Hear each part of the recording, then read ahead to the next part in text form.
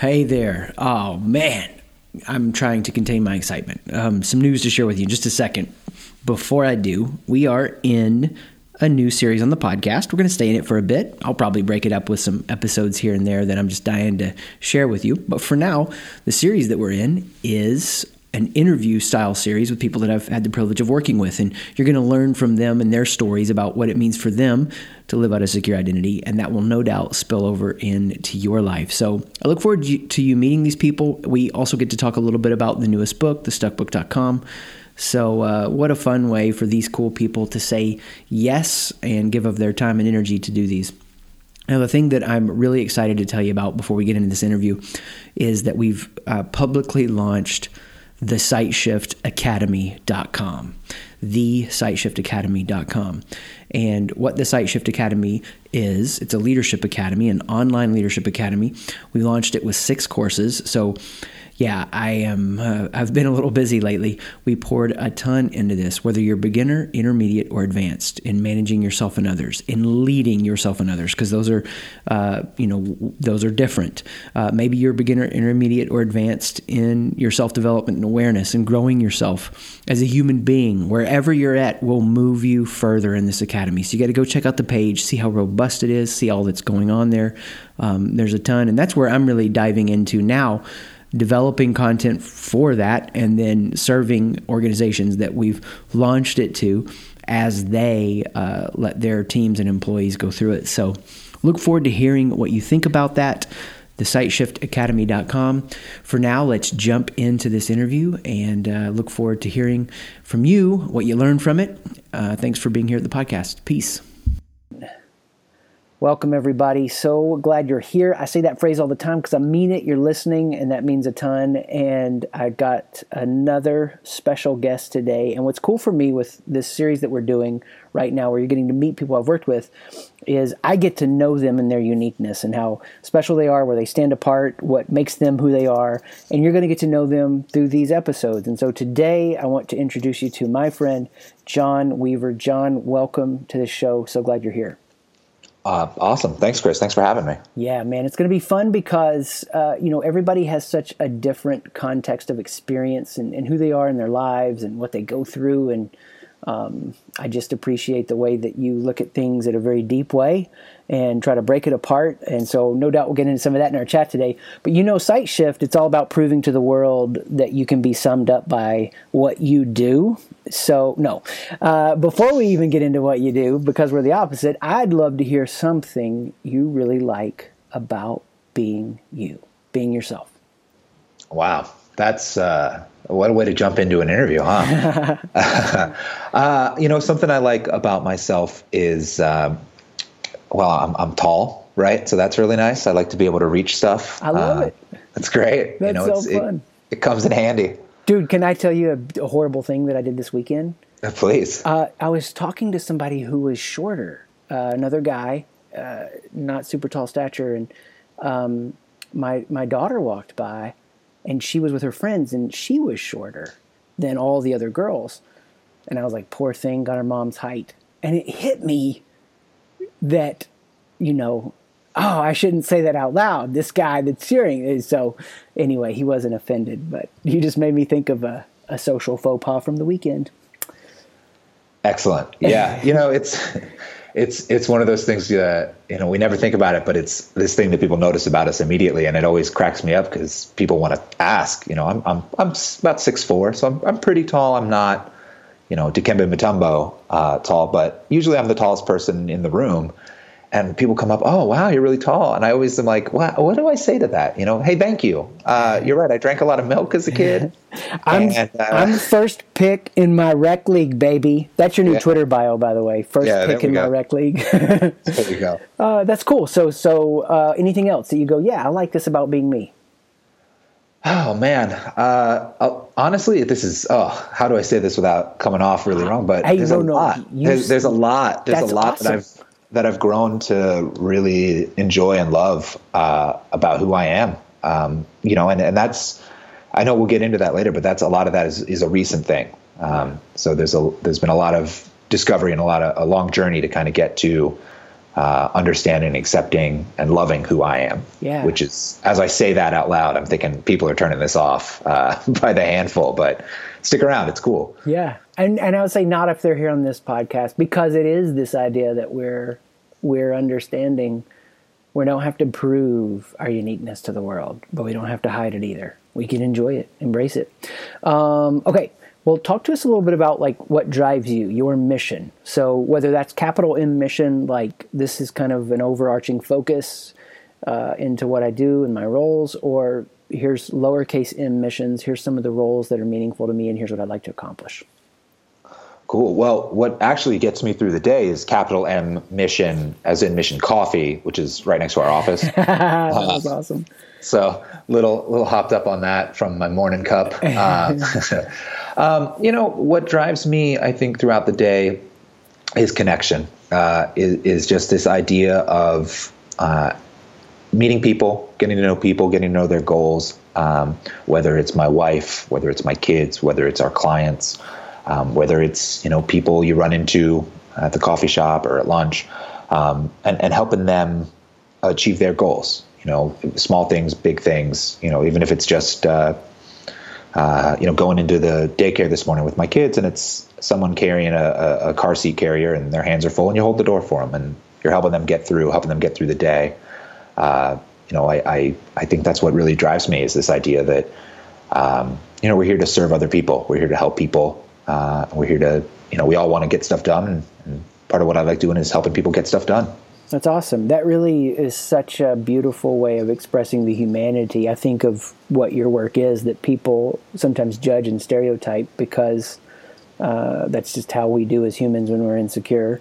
So when you are practicing your work and I didn't say this in the intro because I like it to kind of come out organically in the conversation. As a lawyer, you're saying I'm helping people get stuff done. And you've kept your focus and mission and meaning in spite of doing something that gets made fun of a lot. So that's a beautiful thing. The way people joke about that, does that ever get annoying? Or is like, yeah, it doesn't matter. I don't care. No, it doesn't. There's a lot of truth behind those jokes. And being in the industry, interacting with fellow lawyers and things like that, there are a lot of people that are lawyers, that are attorneys for the wrong reasons. There are a lot of people that do it because it's a means to an end. They want the lifestyle, and so they do the job, and so then what drives them isn't necessarily the actual work, but the paycheck that comes in every 2 weeks.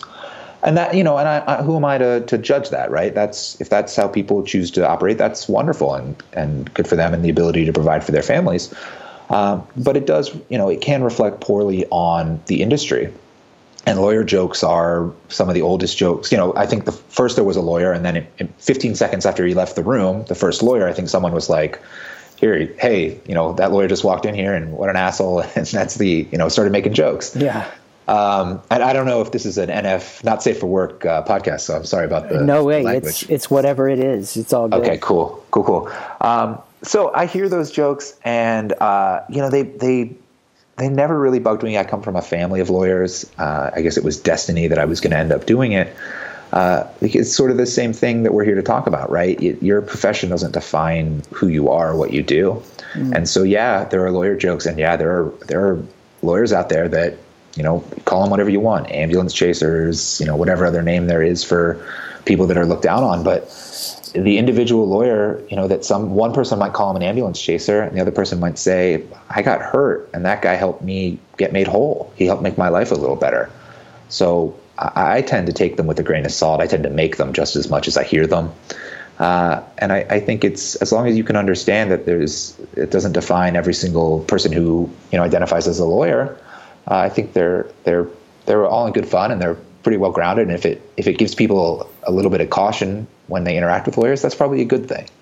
Wow. I can't imagine a better response ever being stated. That needs to be bronzed for everyone completing their legal degree. That was amazing, just overflow of, I know who you are. I feel the same when people, oh, you're a coach, consultant. And there are people out there that are for sure taking advantage of people that want to improve something and just really want the feeling of I wrote a check, so therefore I did something, rather than actually putting in the work and changing. And, I just tend to, even if they're made directly to me, which doesn't happen often, but just roll with it, have fun with it, and go, okay, that's just where they are. And what a great way of saying it. Like if it helps them be cautious, and I would say, yeah, if it helps people avoid, in my world, the snake oil salesman, awesome.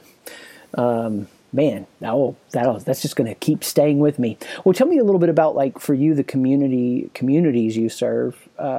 What are the favorite parts for you? Like, I really love working with these people, and here's why, and here's who they are. Well, our firm primarily works with entrepreneurs. We work with early stage companies.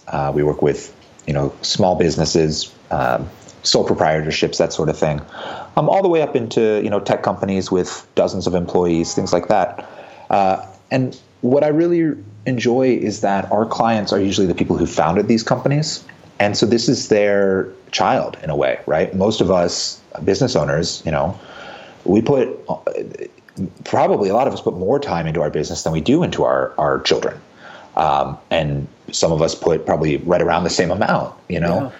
And so in a way, it's you're almost becoming family with these people who have poured their heart and their soul and their entire life's work. Their entire journey has led up to starting this business and to taking this risk, making this leap. And there is, I use this term hesitantly, but there's an intimacy there.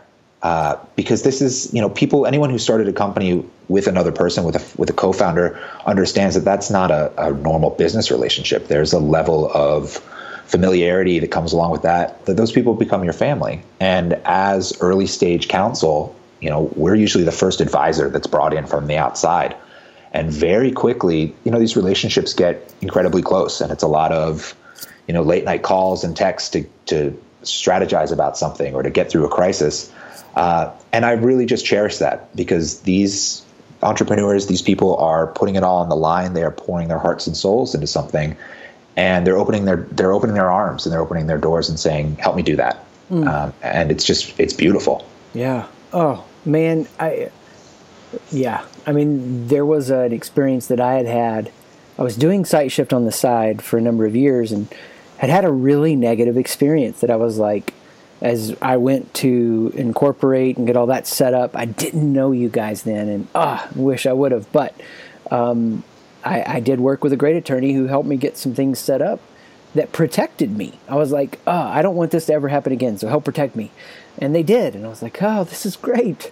And that I like that word, intimacy, because there's a vulnerability that you get to live in a space there that a lot of people are never going to know that side of things. And that's awesome. Well, what I'd love to just do now is get a feel for your life, where you're at, what's happening, or let those listening do that. So we're going to run through just some questions that let us know where you are. And this could be personal, business, both and. But if you were to say, this is where I feel like I'm winning right now, it's like really happening, it feels good, what comes to mind? Man, putting me on the spot. Where am I winning right now? I think I'm winning in my personal relationships right now. I think going through SiteShift and doing this process with you is really, and I don't know what kind of background you give, but I think this was like a year ago, maybe 18 months ago. We worked through the 12. Yeah.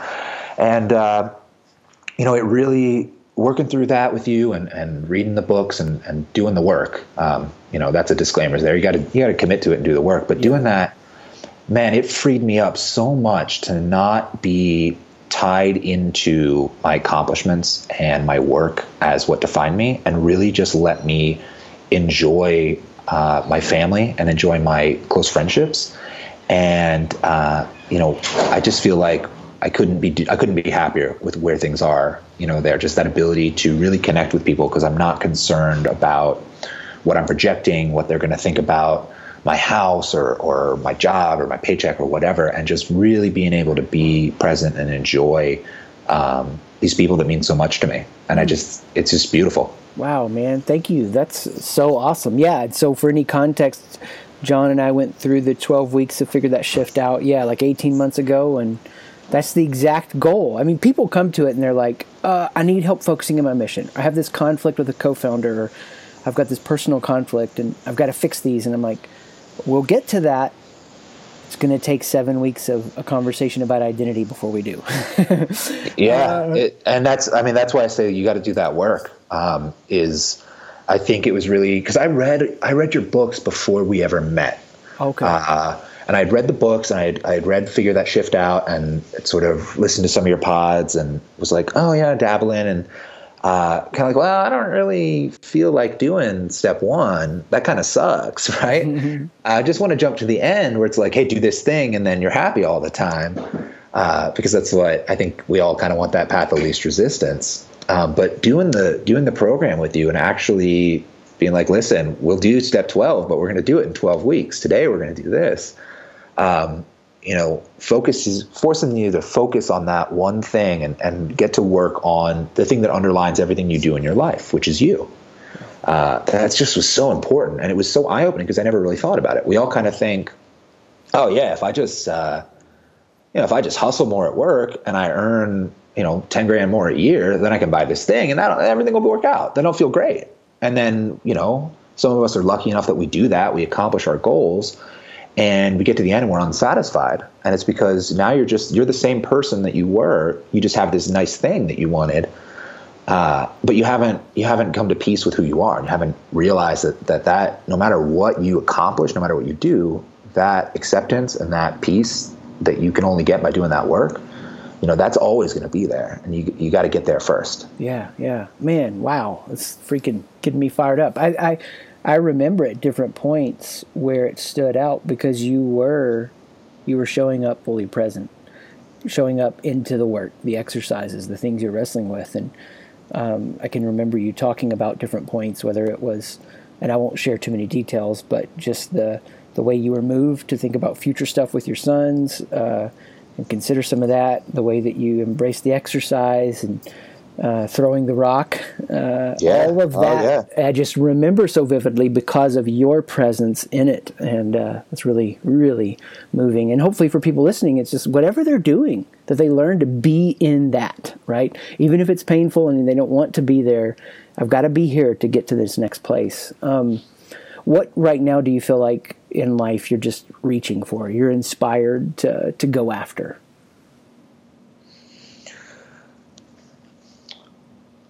Well, that's an interesting question, right? Because it's sort of like, here, I'm going to give you this super enlightened, like really Zen talk about how happy I am. And it's like, all right, now what do you want? Like, what's next? What are you working on, right? And it's so hard to balance that because we all want to have goals and be moving forward. But at the same time, right, we're like, no, you have to find peace and acceptance. And it's like, I don't know that I can encapsulate and explain how that seeming, it seems like there's a contradiction there. But that aside, I'm working a lot on the business side of things now. So the last year or so, my business partner and I, we've really been working on, how do we get this thing humming like a business and not like, two separate practices? How do we get, combining what we're doing and getting systems in place so we can, if we're not here, things keep going and things like that. So I'm really excited about that. And I've been working through some exercises and some books on that have been really eye-opening. And it's been really good. And I think it's really brought my business partner and I together too, in a closer way where we're actually, focusing in on problems rather than just sort of wandering into each other's office and complaining about stuff and then not talking about it again for 6 months until it's a huge problem. And it's been a really cool way to kind of get closer, the two of us, and work together on some things with a targeted way. So that's been really cool, and I'm really excited to do that into the new year. Oh, man, that's inspiring. And to connect with what you were just saying about the transition between almost like the contentment, the Zen, to the lack of contentment, and I want to move forward in this. I have thoughts on that, right? Like I can talk about that. I just spent 2 minutes talking about how you can't talk about it, but it's possible to do that, and it's like a nuanced kind of thing. But there's a way that you can strive for goals and want to change things, but also be completely content with who you are and what your present circumstances are. Bam. You know, they aren't incompatible. You just have to, you know, you have to see the difference between wanting to achieve goals and wanting to change too many things, I guess is a good way to put it. Yeah. So something I've been revolving around lately in my head, I'll just run this by you. I haven't said it out loud, see what you think. I say I haven't said it out loud. I put a sentence of this in the new book. I wondered if people would catch it, but it hasn't been fleshed out in application to this. Really, the starting path with peace is just mindfulness, right? I'm accepting reality. What makes me sad for a lot of people is they think, oh, I'm done. I'm like, no. No, man. And that, yeah. Go ahead. You're 100% right. Because it's so hard to get to that point. It's so hard to get to, and I don't even want to say it right, like mindfulness isn't this thing that you get to, but it's really hard to get to being present in any singular moment, right? And I think some people would argue that actually is being truly present in a single moment. Some people would say that isn't obtainable, or that is nirvana. That is the ultimate end goal, you know. And I don't know enough to argue one way or the other. But it takes a lot of work to even get to the point where, right? There's a saying that if you're truly present, washing a dish can be the most enjoyable thing in the world. Mm-hmm. And to get to the point where you can actually get everything else out of your mind, close off all that chatter, and really just, you know, wash a dish, that's hard. That takes, I don't know that I'm even there yet, and I've been working at it for years, right? And some people work on it their whole lives and maybe never get there. And then to say, okay, great, you've made it there, but guess what? Like that's literally that's the building block. That's learning your numbers so that now you can learn math. Man, that can be really disheartening because it takes a ton of mental effort and a ton of drive to even get to that point. And then to be like, okay, great. Now you have to learn how to apply that to, you know, changing things or how to achieving goals and things like that. And it can be a real gut punch to be like, oh, I worked really hard to kind of get to this point where I can be present, enjoy a moment. Now you're telling me that there's more? Like, that's not it. But yeah, don't get discouraged. It's great because now you're going on this journey and you're truly appreciating it and you're truly present and experiencing it. Oh, it's beautiful. Yeah. Dude, I feel like you just opened me up to some more empathy on that because I've looked at like the cultural language around it going, mindfulness, that's so great.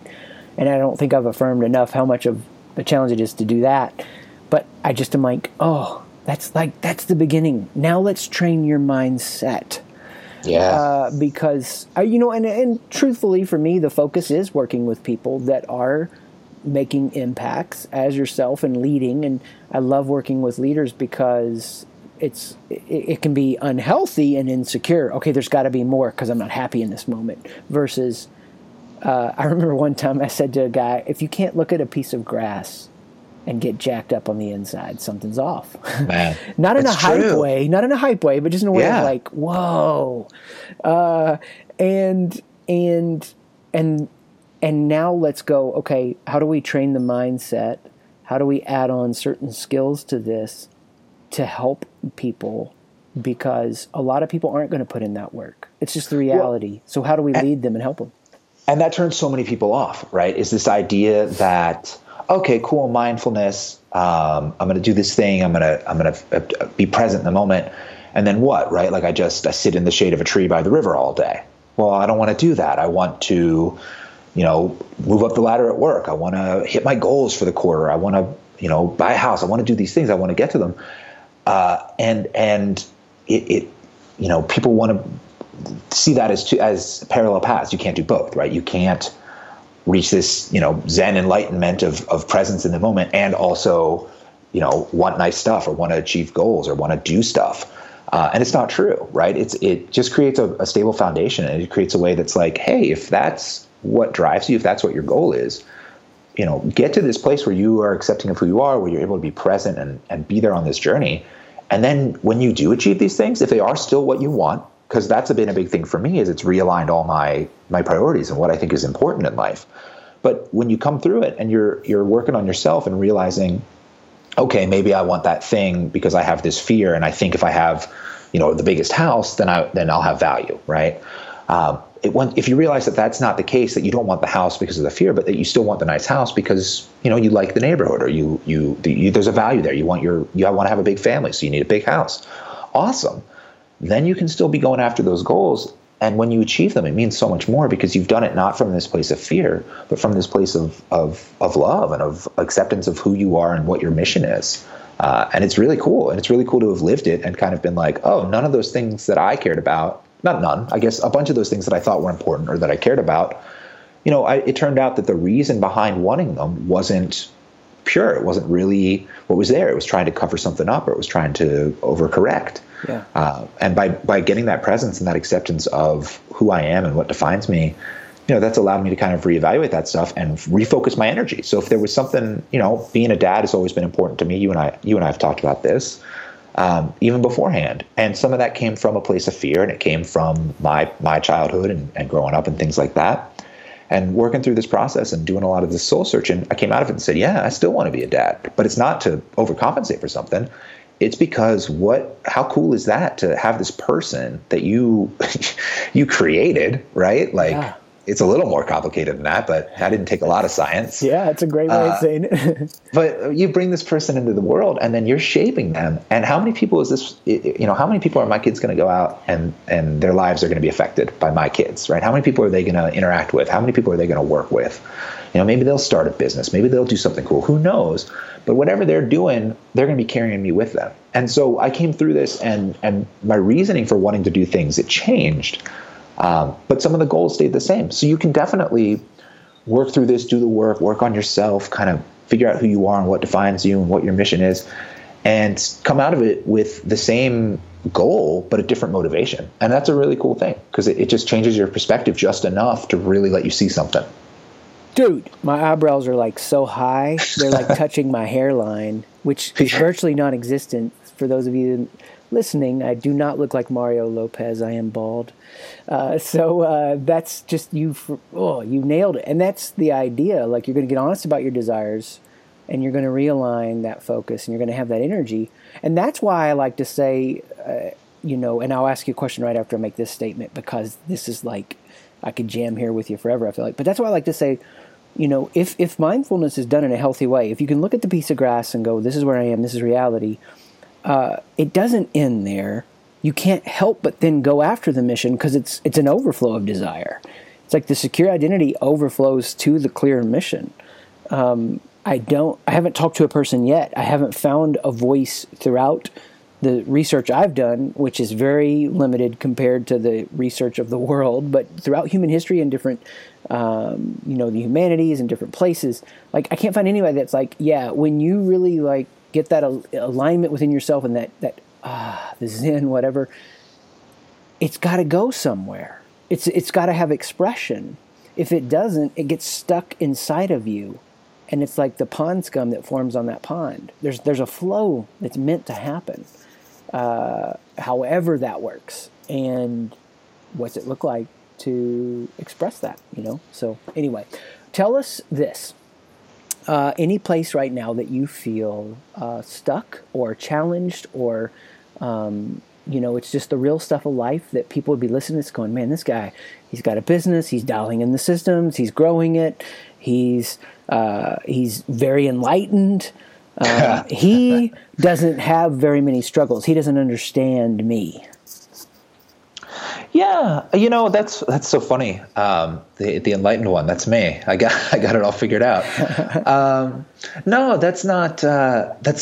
I'm just laughing because I don't think anyone that knows me, I don't think any of my friends would describe me. I would use any of the same words that you just used. And I don't want people to think that that's because I'm putting on airs because I'm on a podcast and I got to make everyone think I'm cool. My life is insane, man. My life is crazy. My wife and I, we laugh about it, but there is just always crazy shit happening. Yeah. In our life. So, I've got 2 4-year-old boys. They're twins. They're beautiful. They're loves of my life. But like, they're 4-year-old boys, man. They one of them didn't put pants on all day yesterday. He was just running around in his underwear. I put him to bed last night. I came downstairs. I realized he had built a fort on the couch. It took every cushion off of every couch in our home, which is only 2. So he took 2 couches worth of cushions, had him on one couch, and had dumped all of his Legos into the couch behind these cushions. He made a little like Smog's treasure lair of his Legos. And so there I am, enlightened, right? I'm the Buddha. There I am at 8 o'clock digging Legos out of a couch, swearing about a 4-year-old. What an asshole he is. So it's like, it's again, it's that contradiction of, right, like you can be present, you can be engaged and very fulfilled in your life, but still in the moment be swearing about a 4-year-old. You shouldn't swear at your 4-year-old. It's about his behavior, not his personhood. Yeah, exactly. So I mean, I got 2 crazy 4-year-old boys that I love. We have 3 dogs that are so badly behaved. My wife is she's a professor, and so she's got a real busy schedule. She's teaching all the time. She's got research. She's got all this stuff going on. And then I'm an attorney, which is a stressful job, and I own a business. We have our own practice, and that brings a whole other layer of craziness on it. So it's awesome. I love hearing, Chris, you making me sound like I've got all my stuff together. But like, if you're, I got friends who we've been trying to schedule getting together for a drink for 6 months because I don't have any gaps in my calendar. Yeah. So it's, when I guess the question is, right, now that I've given my 90-second preamble here, the question was, where's somewhere where I'm scrambling, where I'm not necessarily put together. And man, it's everywhere. It's my whole life. Every day is a set of circumstances and a whole bunch of moving things and trying to keep a bunch of balls in the air. And so it's everything. Yeah. It's just crazy. It's in motion. Yeah. And it's awesome, right? How cool is that? Yeah. To say every day is going to be unique, not just because that's how time works, but actually because I have no clue what's going to happen once my eyes open, right? Yeah. There are days where my kids are screaming for us to come open the door for them by 6:45 a.m. and you're just going, oh my God, it's going to be one of those days. Dude, the colorful way that you paint the picture of reality, and we were joking about this before we hit record, just what sticks in my mind, different moments of that chaos, and I think that's good for people to know that it's like that's real life, and it's happening for all of us. I mean, that's one of the things that I love about working with people one-on-one, because even if they've read the book and listened to the podcast and heard the stories, I got a new story for them. I got a new one from this weekend, right, where I got insecure in a moment, or this was really driving me crazy, and because it is in motion and in process. You were sharing something with me before we got started that you had said you'd feel comfortable talking about because people can be helped by that, and you guys got some news recently with one of your sons. You still feel comfortable maybe sharing a little bit about that? Yeah, and what you guys are doing? No, for sure. So one of my sons was diagnosed with autism, not that long ago, a few months ago. And it was something we hadn't really thought about. It was something that we knew there were some delays, and we were hooking up with some services and doing some awesome work. And, he was working really hard and has been really thriving. But someone said, hey, I think it might be a little more than just a general, he's a little premature, so he's a little delayed as a younger kid. And that still kind of ripples through even into the preschool years, he's a twin, he's a boy. Sometimes boys are a little slower to mature. Someone kind of said, I think you might want to go in and get an assessment done and just see what's going on. We did that, and it came back that he was on the autism spectrum. And it really, man, it was just wrenching in that moment to be sitting in that office, listening to the psychologist kind of walk you through, well, here are the tests we did, and here were the results, and here were the scores were. And you as a parent are, your first instinct is protect, right? As a parent, your first instinct is always to keep bad stuff away from your kid. Yeah. Whether, if it's the stove, if it's a car coming down the street, whatever it is, you want to get between your kid and that thing that is going to hurt them or affect their lives. And so we're sitting in there in that office, and it's just like, well, no, but what about this? And no, he wouldn't have done that if I hadn't been in the room. And man, it was really, in that moment, it was so hard to let go of that fear and let go of that thought of, this is my fault. Mm-hmm. This is, I did something, or if we had done this, or if we had not eaten this while she was pregnant, or it was so hard. And immediately just both of us were kind of like just shattered, right? Because you feel so guilty. And you can't help it, right? Even if there's nothing you could have done. I mean, hell, if your kid's at school and something happens, they fall off the teeter-totter and they hurt their arm, you still feel guilty. There's nothing you could have done. Yeah. I could have put them in a better school. You're always going to second guess. And then on top of that, you have to, that dream that you had, some of those dreams, let me make sure I put that right. Some of the dreams that you had, some of the lives that you saw, possibilities for your kids, some of them are dead now, right? Some of them go away when you hear something like that, and you think, oh man, probably not going to be in the NBA. That's probably not going to happen, right? Like, we all have these things these futures when we daydream about what our kids are going to do, and all the things that we never accomplished, they're going to accomplish. And man, in that moment, to be sitting there, not only powerless to protect your child from this thing that has happened, that is a part of who they are, but to also, kind of realize, oh man, a lot of these things that I had envisioned, a lot of these things that I was, a lot of these goals that I wanted to work towards with my kids, right? Like a lot of these things I wanted to achieve, they're gone. And it was just, I honestly, I don't know if 3 years ago I would have been able to handle it. And it was tough. And my wife and I had a lot of heart-to-hearts and a lot of fights and a lot of crying and a lot of talking, and things are great. We're 3 months away, past. I guess it was 3 months ago we found out, and very quickly we were able to turn that fear and that guilt into acceptance. Isn't necessarily the right word, but acceptance of the circumstances, sure. Yeah. Right? Into understanding this is a thing that has happened, or this is a thing that is happening, and not a what if. It's a thing, it's happened, and now we either adjust our goals and our expectations, adjust the way that we deal with things, or we fail, right? We fail as a couple, we fail as parents, we fail as a family. So we were able to shift that and then sort of say, all right, these are now our circumstances, and they weren't the circumstances that we planned for. And all we can now do is figure out what's next, right? What's the next step? What do we do? Who do we talk to? And we're so fortunate. My wife and I both, we have degrees in special education. That's where we met, was at OSU in special ed, getting our degrees.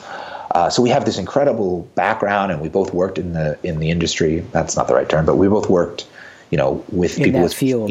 In that field. Thank you. Yeah. Yeah. We both worked in that field for a long time, and we're so blessed to have all these people that, we consider to be parts of our families because they let us into their families, right? That we worked with their kids, or that we worked side by side with them at summer camps and in schools and in homes and things like that.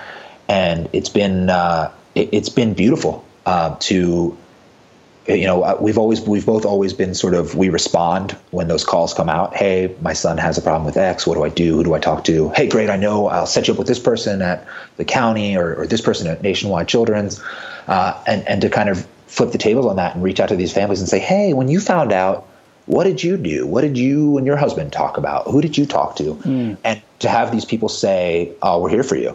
You were here for us. We're here for you. Welcome. You've always been a part of the community, but now it's on a different level. Man, it's been an incredible journey these last few months. And I'm actually tearing up now, because I don't think I've talked about this out loud a lot. Wow. It's just been really cool. It's just been, I think I've said it probably 1,000 times already on this recording, but it's been beautiful. Yeah. Thank you for sharing that, because I think we can feel the emotion as you're sharing that and processing that. And there's two things that I really want to highlight there. One is, for people listening to this, like, you guys both have degrees in special ed, yet you're still searching out help. Because I think sometimes people could go, well, they've got that background, sure, for them. But no, we all need to keep figuring out the best ways. The best ways haven't been found. They're continuing to be found. And we've got to connect with each other and help each other. This is the progressive vision of humanity, that we're all helping each other move forward. And that's just super inspiring, I think, for Well, people to hear. and if I can go one step further on that and then let you get back to your second thing. No, do it, yeah. You got to let go of that pride, right? You got to let go of that pride. My first instinct was, I got this. I have been doing this. I've helped so many other families get services in place and find the right schools and find the right therapists and I got this. And man, that pride, it was really easy to be like, this is a part of who I am, right? Is that I've done this before and I know how to do it. I know how to navigate the system. And real quickly, I realized I'm going to tear our family apart if I try to do that, because he needs me to be his dad, right? He doesn't need me to be the hero who swoops in and figures out the plan of care and all this stuff. He needs me to be his dad. And my wife needs me to be her husband and her partner and to be here for her, not to be the person that's saying to her, hey, call this person. They've got the answers. Get this set up. I had to let go of that pride and that sense of right? I had to be like, this isn't something that defines me, is the ability to deal with an issue like this. It's not. What defines me is, who I am as a person. Yeah. And, it's so hard. We all have these areas of expertise, and we all, it's like a primal instinct. The hair on the back of your neck stands up when you feel like someone is challenging, your authority or your expertise, and you got to let go of that because it's not who you are. Yeah. It's just something that you've done. Yeah, man. I mean, that's more context and color for the dot I was going to connect with, even kind of the impetus behind the idea to set up these interviews, not only to help people get to know, help listeners get to know people who have been impacted by SightShift and been through it and done the work like you have and the impact it's had, but also to connect them to this new resource that's out, because I want them to know that there's an easy way that they can get access to do some work and make some changes, and that's the Stuck book. And what you were just describing, even in this process you guys went through, it's letting go of the pride to face and accept reality. Like we accept the circumstance. It's real. It's happened. Now let's go into this winter moment of studying and diving deep and getting that resource and reaching out to people and asking questions so that we can emerge with this plan of action. And I think so many people, they want to go right from problem to fixed. And I don't even like using the term fixed, because it's not even something that you necessarily fix. It's just this idea that you're cooperating with the process of life. You're not fighting against it. Yeah. And you're saying, okay, how can I see the beauty of this moment, help offset some of the unnecessary pain, help be a comfort in the pain? And yeah, I mean, I just felt like that was very wise. Well, that's another one that I don't know that anybody that knows me would use that. I tell you, man, if I had all your friends in here, and no doubt they'd be like, John, man, he is like, he's fluent, he's got passion, he's got fire. I mean, but what's underneath that is the wisdom, for sure. Man, I don't know. I hear it. Thank you. That I shouldn't deflect, right? Like that's beautiful. Thank you for saying that, and I appreciate it because it's something to work on. We all fall into that trap of, and that's what I loved about the Stuck book, which is, this is not an asked for endorsement. This is genuine, off the cuff here. We all fall into that trap of, let's get busy, right? Let's hustle. Let's just grind it out. Let's do. And when it's at work, sometimes you're doing it just because you want to keep up appearances, or because, you don't know how to solve a problem. So you figure you work through it. And that's fine. It's not the end of the world to work hard or to make it seem like you're doing a ton. It's not the best way to do it. I don't personally think that's the right way to look at life. But when it comes into your personal life like that, man, the damage can be devastating. And that was the first instinct I had was, I'm going to work through this. I can do this. I know what to do. We got to set up treatment. We got to set up plans. We got to talk to this person and that person. And I'm sitting there, even before we left the waiting room, I'm making a list in my head. All right, first I'm going to call this person, then I'm going to call this person. We'll talk to this guy. I'll go online and I'll fill this out and we'll look into this. And that it was just trying to hustle through the problem. And rather than going through the seasons, right, going through that acceptance and really thinking about it and developing a plan and going from there, my thought was just throw hard work at it. You can work through this. You know how to solve this. And maybe, right, like who knows how that would have gone. But to actually realize, no, what I need to do is sit in the car with my wife and cry for a few minutes, because this is devastating. And even though even though accepting that and saying that out loud goes against every belief that I've ever held in my life, right, about kids with special needs and about what they can do and what their place in society, even though saying it is devastating to hear that your son has autism, that rubbed me. That was so hard for me to do, just to get to that point where I could say something other than, that's fine. He's going to do everything his brother's going to do. And it's going to be, just, you have to do it. You have to lean into your circumstances, even when it's hard, even when they change, because then your work can be directed where it's needed. And where I was needed wasn't in setting things up and contacting people and developing stuff. There are people whose jobs are to do that. And we got in touch with them, and that's important, right? I'm not saying don't do anything. But where I was needed, I was the only person who could help my wife get through this. And she was the only person who could help me get through it. And I was the only person at the end of the day who could hug my son and look him in the eye and tell him I love him. And that's what my role is. And if I hadn't taken that time, if I hadn't been able to say, these are the circumstances, I need to lean into this. I need to really explore this. I need to be present with this sadness and with this fear. And I just need to embrace it. I wouldn't have been able. We wouldn't be at such a good point as we're at right now. And there's and not everything is rosy. Not everything is hunky dory. There's going to be ups and there's going to be downs. But if you're able to lean into those downs as much as you lean into those ups, and not just react to them by trying to work harder or hustle or do a bunch of things that make it look like you're leaving it all on the table, you get to this much deeper understanding and this much better place of being able to figure out what your role is in the situation and where your efforts need to go. Yeah. Wow. That's awesome. And what a beautiful way that you framed, you were able to be there, the place you needed to be with your wife and her there for you, and skip over the unnecessary pain of, railing against these circumstances that, it just becomes a dissipation of your energy, your focus, and it depletes you. I think about this like the agricultural example. If the crop isn't coming in, you couldn't go hustle harder. Yeah, you had to figure it out. And I'm not one of those weird purists like, got to take us back to the agricultural era. We've lost our way. I mean, that's just not how the world works. It's not going to happen. But there is a skill there that we want to be able to grab a hold of, and that the seasons change, and sometimes the seasons change in a small micro way, and throughout the course of one conversation.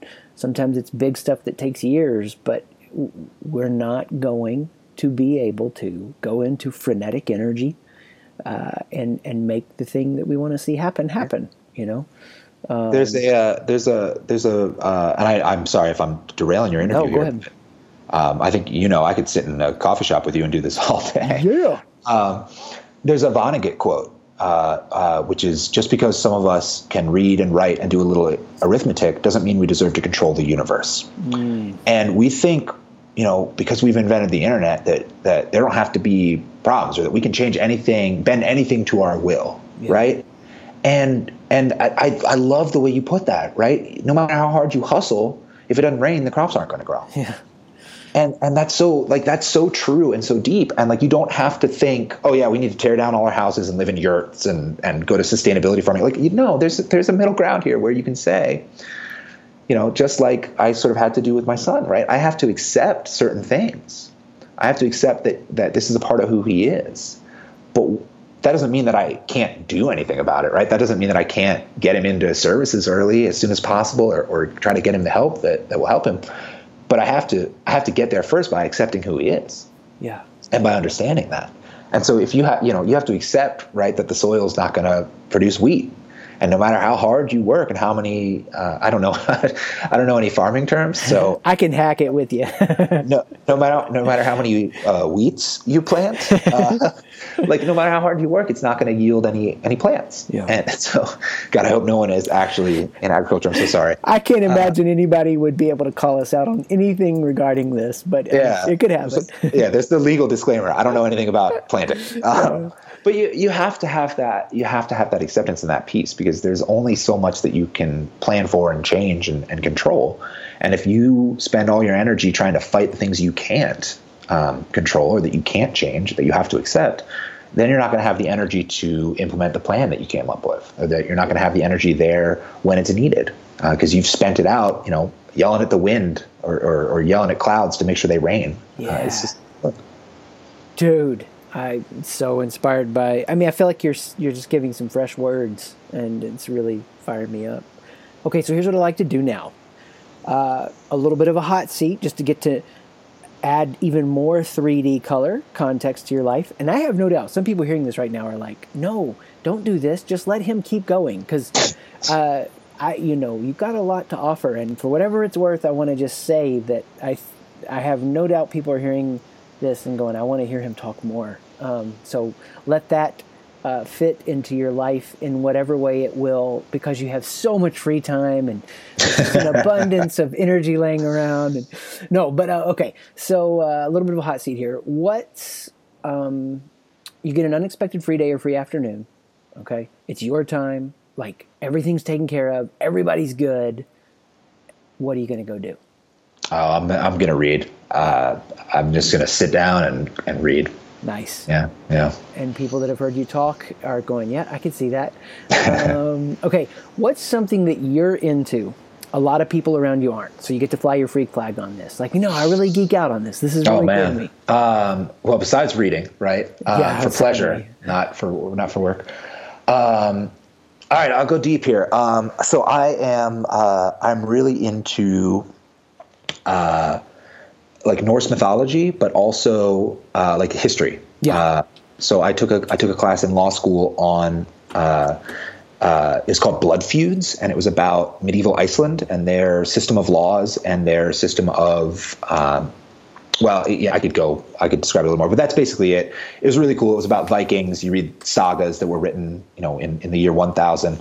And so wow. I read about that, and I think about that a lot, because it's just like super fascinating. And that is probably not something that anybody else on the planet, except the guy who teaches that class, thinks about that much. Oh, okay. So 2 follow-up questions to that. One, have you seen the Viking show AMC did?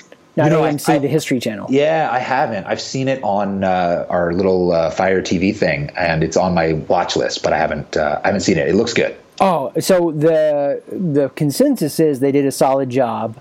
I don't know enough to know that for sure. I know that I thought it was solid enough when I taught at Capitol. I actually played a clip of it to show them just teaching the concept of sacrifice and how this emerged all over the world in different societies. And cool. It's okay. I just am fascinated with, not at the level that you would, your knowledge level, but fascinated with, I think, the political ramifications of the self-governance that, you've got the Greeks wrestling with, like, okay, what's the best way to govern? And they're like, Plato, I think, philosopher king, this is where it is. Republic is less than, and just the way that the West has developed a political ideology, to see the Vikings, the way that they self-governed, obviously violent. But yeah, just the different trajectory of that. But with this incredibly complex social hierarchy and a system of actually assigning value to people and to things. And it's really, man, I tell you what, welcome to Viking History Podcast with Chris and John. It's really cool. No, and it's a system of governance that arose outside of that sort of classical philosophy sphere, and to see how that developed at the same time that a lot of these things in Rome and in Greece are happening. Fascinating. Agree 100%. Okay, so here's my weird thought, and we'll have to close on this or we'll go too far. But everything is in motion in a project, if you will. I mean, history shows us that whatever we think is fixed will change. I'd heard one time, no president is born under a flag he dies under. Or he doesn't die under a flag, he's born under something. Because it changes, right? And people think are like, oh no, we've always sang the Star-Spangled Banner since 1762, or, and there was a futurist that was talking about, like, okay, the next 500 years, here's the possibilities of what the North American borders look like. And it's like, yeah, that's like, it was Kevin Kelly, Wired Magazine, and I'm like, yeah, that's something that we have such a short viewpoint. We don't have a long-form viewpoint. What if the ways that the world is governed now, and obviously would never enact any of this, I'm not in a place to, don't want to, it's not my passion, but what if, the Republic serves us well for this time period, and clearly the West has, with the process of individual rights, served the world in such a beautiful way, has a ways to go to clean some things up. But what if the future looks something more like a distributed self-governing model. I don't know. That's too much weird thoughts. But I just, you flew your freak flag, and I responded with likewise an amount of freakiness. Okay. So any place or anything else, John, you want to say to those listening? Man, I would say this. I would say that you're listening and you're engaging with this, and you're taking in what Chris is saying and some of these tools and philosophies that he's given you, and that's a huge step. And I think anybody who's listening to this, number one, should congratulate themselves for making it through like 90 minutes of listening to me blather on. But you should also be proud of yourself for being willing to at least start a journey or start a process of questioning some assumptions about yourself. Because that's really hard, and not a lot of people do it. And you may be surrounded by people who talk the talk and, they're into mindfulness and they're doing these things, but very few people do the work. And so just by click and play, you've taken a big step. And I think we all, throughout this podcast, even as listening to myself say these things, we all can be self-critical, and we all tend to self-deprecate on things that we're a little ashamed of, that we shouldn't, you shouldn't worry about. And so don't be self-conscious about wanting to look inwards and wanting to go through this journey and wanting to question some assumptions, figure out who you are, figure out what drives you. It's awesome, and it is beautiful, and it is life-changing, and just showing a little bit of interest in it is a huge thing that should be commended.